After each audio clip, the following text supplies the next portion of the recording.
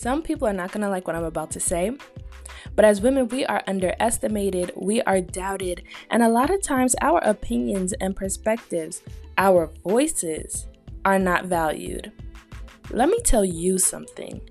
It doesn't matter if you are from the poorest of the poor or the richest of the rich. There is no difference between these women that I just named and the girls listening to this episode right now.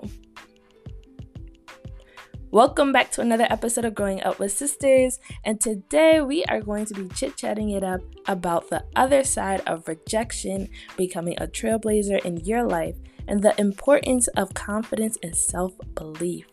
I am the marvelous host, Morgan Walker, and you are now listening to episode 8, Give Them More.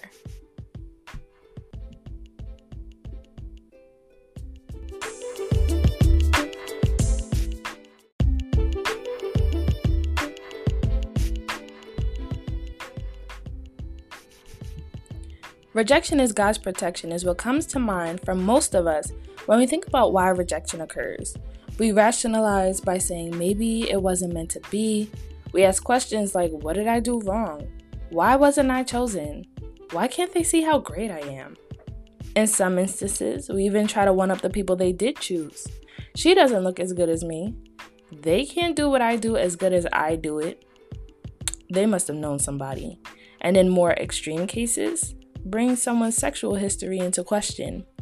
Rejection hurts, even if it's for our own protection. In the Black community especially, we tend to minimize rejection with jokes or faking undesirability. Think about the times you've been rejected. You've probably said something along the lines of, I didn't really want it that much, or I don't care, there'll be others. And while that may be true, deep down, we all feel that need to prove to those that didn't choose us what they were missing. We all prefer to be the ones rejecting rather than being the rejectee, but we often forget to take into account all the really great things that happened to us as a result of this transaction. I'm going to take a moment to interject with a story. Alright, so I'm about to take it all the way back with this story. So one of the great things about entering middle school for me was the chance to join a sports team in the 7th grade. I had made a list of all the teams I would be trying out for in the fall, including volleyball and cheerleading, months before I had even finished the 6th grade. When I say I was excited, there was no other word for it. I'm not sure how it was for you guys, but in my middle school, you had to receive clearance from the nurse in order to audition, which usually took about 3 days. However, because of the high volume of kids interested in joining a sport, the wait time had leaped from 3 days to about a week. And so being that this was my first time trying out, I had not taken this into account. So tryouts went for about 3 days, and then on the 4th day, cuts were made.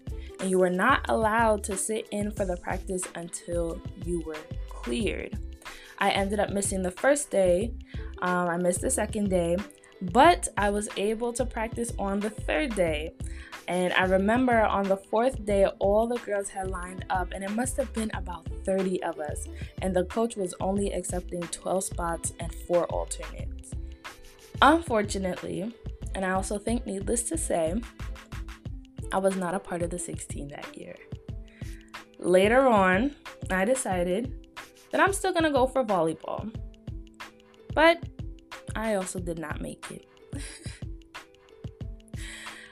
It was a similar story for 8th grade, and so by the time I had got to high school, I had accepted the fact that, it just was not going to happen for me. Until one day, one of my friends at the time had asked me if I was interested in becoming a cheerleader. She told me that the coach was looking for girls to join and that I should consider it.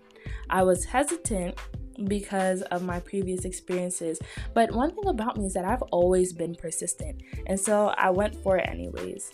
I remember going to the practices feeling so nervous around the older girls. I remember how I was complimented on how quickly I learned, and I also remembered how nervous I was the day that list came out. By 2 o'clock on the dot, y'all, That paper was posted outside of the gym door with my name on it. I continued cheering into my 10th grade year, and by my junior year, I served as one of the captains. My senior year was kind of different. See, by senior year, we had a new coach come in, and she was not interested in keeping things as is. She told us straight up from the jump that everyone's position was up for grabs, even the captains. And so during this time, I did everything I could to stand out. I was in tryouts early. I would help teach the cheers. And even though my flexibility was not my strong suit, I made sure to make up for that in other areas. Excuse me. In the end, I had earned my spot as captain once again. But y'all, this lady did not play. Girls that were on the team the year prior or years prior were getting cut. And I didn't earn my spot because I was the best cheerleader on the team. I earned it because of my leadership skills, my willingness to help, and my courage to be different. That was the year that the team went to the state championship, not for cheer, for basketball, but I was grateful to be a part of the experience anyways. And I don't say all of this to boast. In fact, during those early years, I often felt defeated. But little did I know what was going to happen once I got to high school. I say all of this because in life, when we are rejected, we can see it as two different paths. On one hand, we can persist and keep trying until we get what we want, or we can give up and walk away. However, I also think that there's another option that we don't really talk about. We can create our own path so that we don't need to be approved by anyone else.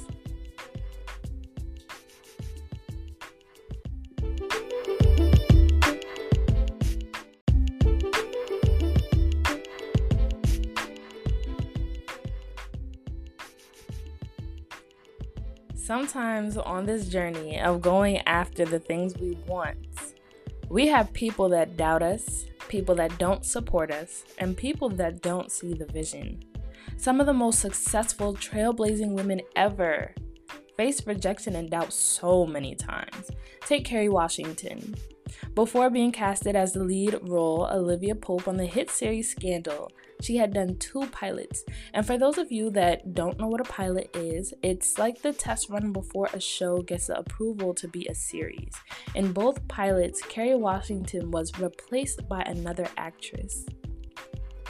The whole reason Oprah, who was told that she was too emotionally invested for TV news, became a billionaire was because she didn't just stop at her initial deal with ABC, who was offering her an annual raise. She went the extra mile of creating her own path in television as the first Black woman TV show host by fighting to own her rights to her show.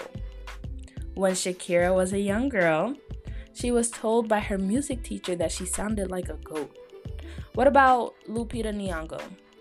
Do you think she would be where she is today if she did not have the courage to pursue her desire for acting, if she had listened to the stereotypes about her skin color, her accent, or her age?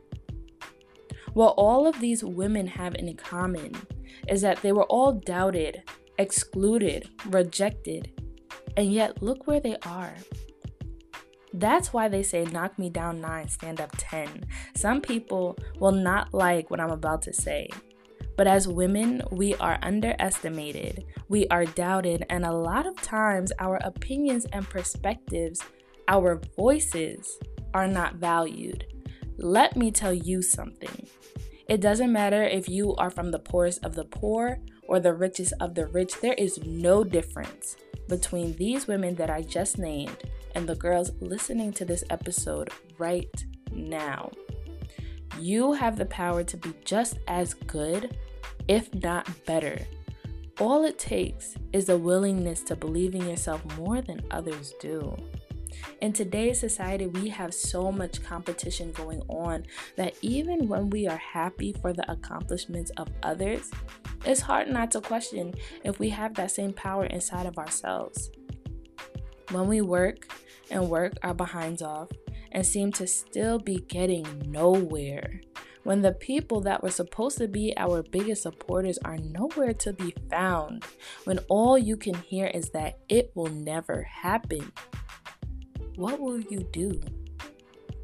Viola Davis said in an article written by The Guardian that she praises her peers, women from Octavia Spencer to Taraji P. Henson to Lupita Nyong'o, for producing and seeking out their own projects. If there has been any improvement, Davis says, it is only because the Black women that I know have taken it into their own hands. You are the only one responsible for changing your life. So stop asking what went wrong. Stop asking why they did not choose you. Waiting on them to choose you keeps the ball in their court. This is your life we're talking about, and you deserve to have a great one. You can't make history stopping at no. Take your power back. Most importantly, y'all, choose people that choose you. Choose people that support you, that accept you, and will do what they can to make sure you get to where you are trying to go. People will try to break you down because they are jealous of your potential, because they haven't seen it or done it before, or just because they don't think you have what it takes because of the limits they've set on their own life. It doesn't matter what they believe. What do you believe?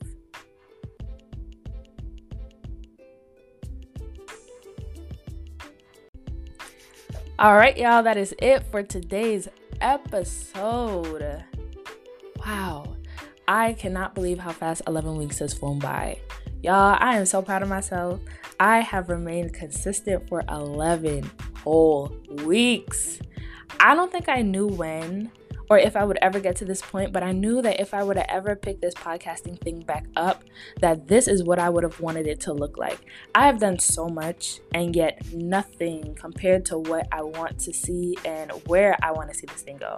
I am utterly grateful for all the people who have tuned in thus far and have given the show a shout out, a follow, a like, everything. This has not been easy. However, it's been a lot of fun. And I'm so happy that I get to share all of this with you guys. Tune in to next week's episode. We only have 2 left. And we also have an end of the season surprise, which will be announced in episode 10. So definitely stick around for that. Next week's episode will be all about building a life you can fall in love with. Until then, ciao for now.